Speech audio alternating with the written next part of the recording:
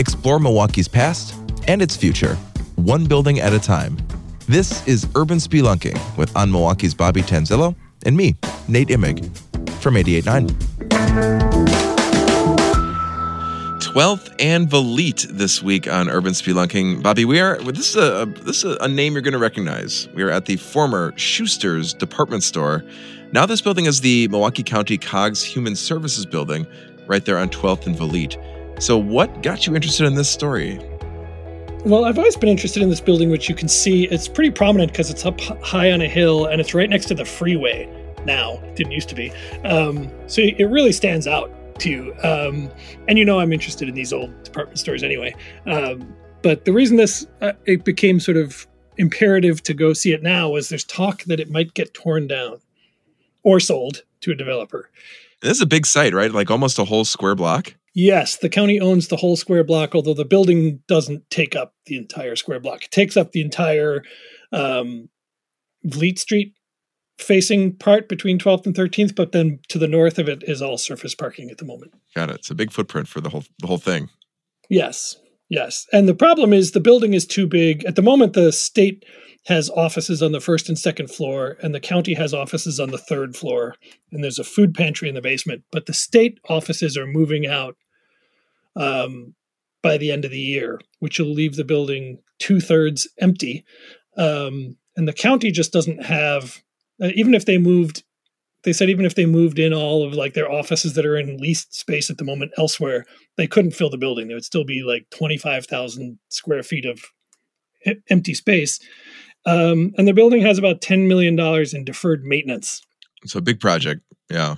Yeah. So I think they could use the money that they would pour into this 1910 building and build a sort of right-sized modern building with more efficient, just a more efficient building to the north, and then either sell the building to get some money into the county to a developer, or they could tear it down and build more parking, because apparently parking is an issue for them at the moment.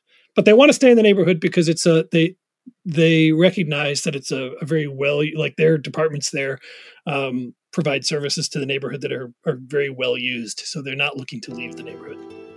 Well, in our extended conversation next, stick around. We're going to talk about your visit, Bobby, to this building, which was open as Schuster's from 1910 to 1961. So a lot of history there. Not a lot left, but you did find some hints of the department store days. We get into that next in our extended conversation.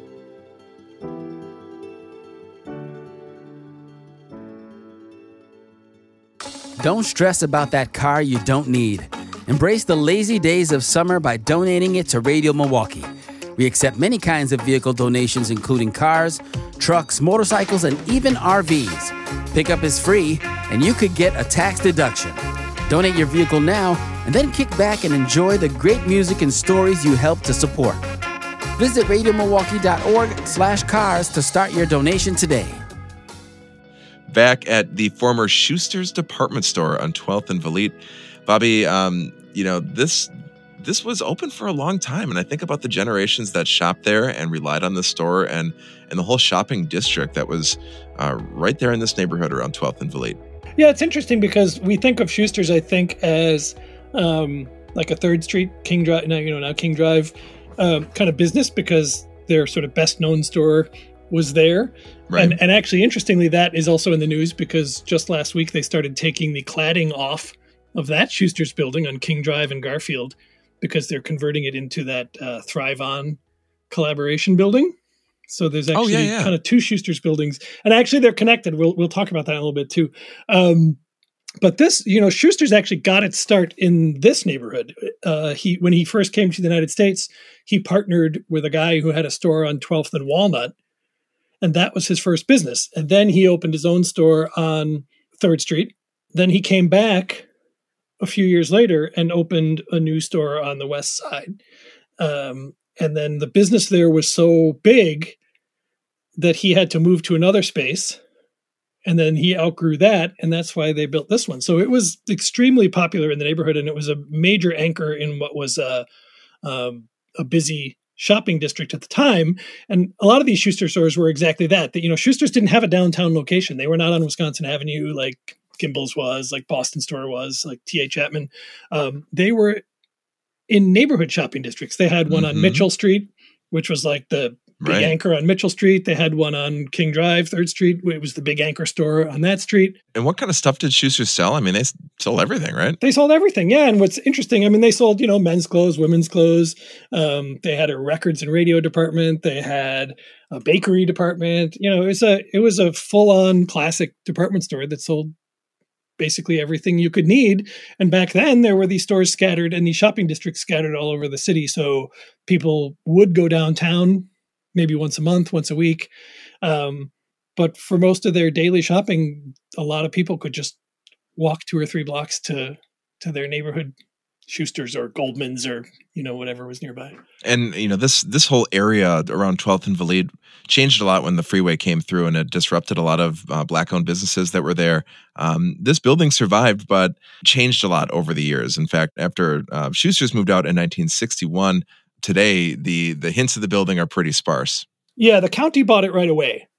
So the county bought it by 1963 and started putting offices in there. But when you go to the building now and on the outside, except for the big display windows, it would have had those big display windows you're used to from department stores along the first floor, those are covered up, but otherwise it looks a lot like it would have looked at the time. It still has its carved lions over the door. It still has its, decorative elements outside. If you go around the back, there's an entrance that was kind of slapped onto the back of the building. But if you look up above it, you can see the original, decorative 1910 decorative entrance back there. So outside it doesn't look that different. So it's a little shocking when you open the door and step inside, and it's like you've stepped into. I joked to the county guy there that it was like stepping into my high school, which was built in the mid 70s. Or like if you've ever been in like South Division High School or North Division High School, very that sort of brown brick. Yes. City Hall 70s, sort of 80s kind of look to it, Yeah. So basically what used to be big open spaces like you'd have in a department store, it's all filled in now. So it's all built with offices. There's interior walls where there wouldn't have been interior walls. It doesn't look anything like a department store inside anymore. Well, from the outside, you still see the Schuster's. Inside, not so much. But if you're Bobby Tanzillo and you look really closely and you're on a mission to find some hints of the Schuster's days, you turn up with something. So you did find a couple things. So if you're lucky enough to have a tour guide who's willing to kind of just wander around and look in every crevice, the most obvious thing you'll find here is the escalators are still in the same spot. Yes, of course. Which is nice. So those are still there and they're still operational. So that's good. People still use the escalators. If you go into the basement, you'll find the terrazzo floor, the original terrazzo floor.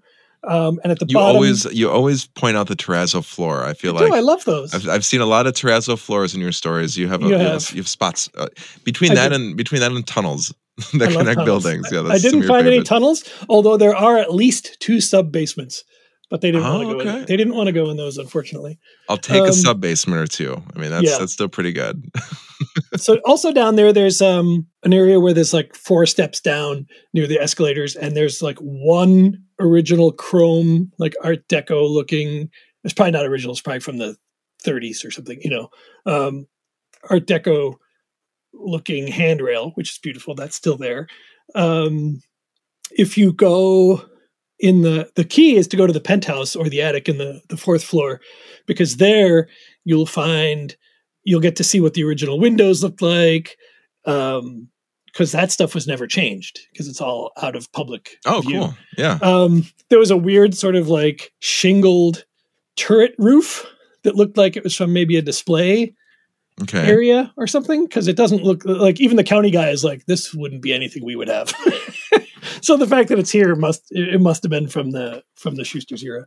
But up there is where I found like the most evocative thing. And it was I could just see it peeking out from behind like a stack of, desks or something. It was literally just a room that was full of empty garbage carts and stacked up furniture and stuff. And it was there were 11 of these different colored dots painted on the wall, and they were maybe 4 to 5 inches across. So like circular.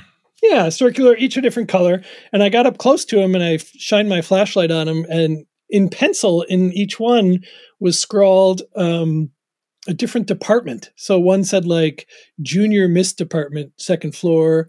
One said bakery department, first floor. One said radio department, radio repair department. And then one said record and radio department, second floor. So they must have been something, since this is like a place for employees only, they must have somehow color coded the different departments. And this was a key to the...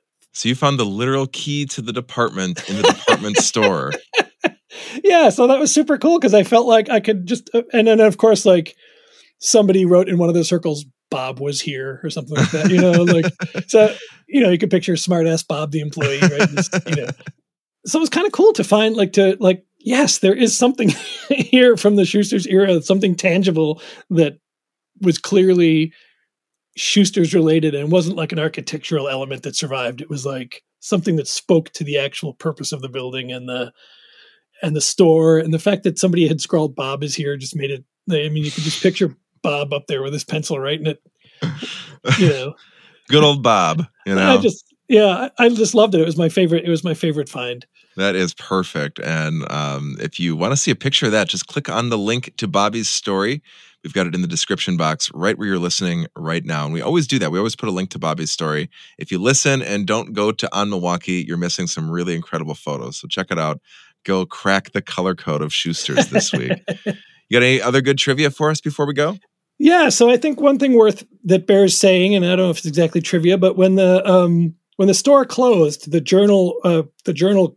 Sentinel quoted a press release that it had gotten from Schuster's, noting that even though the stores at that point, the King Drive store and the Fleet Street store were 4 minutes apart by car, that when in 1910, when the Fleet Street store was built, they were actually 40 minutes apart by, you presumably had to walk or take a combination of streetcars to get there. So, explaining sort of as justification in part why they were closing was that they now had two stores 4 minutes apart, which just didn't make sense for them anymore. Well, there you go. That speaks to how business and brick and mortar shopping evolved in neighborhoods. I mean, that's pretty good trivia. I like that. Yeah. Plus, by then we should also note they were talking about building suburban stores. They had opened a store in Cudahy.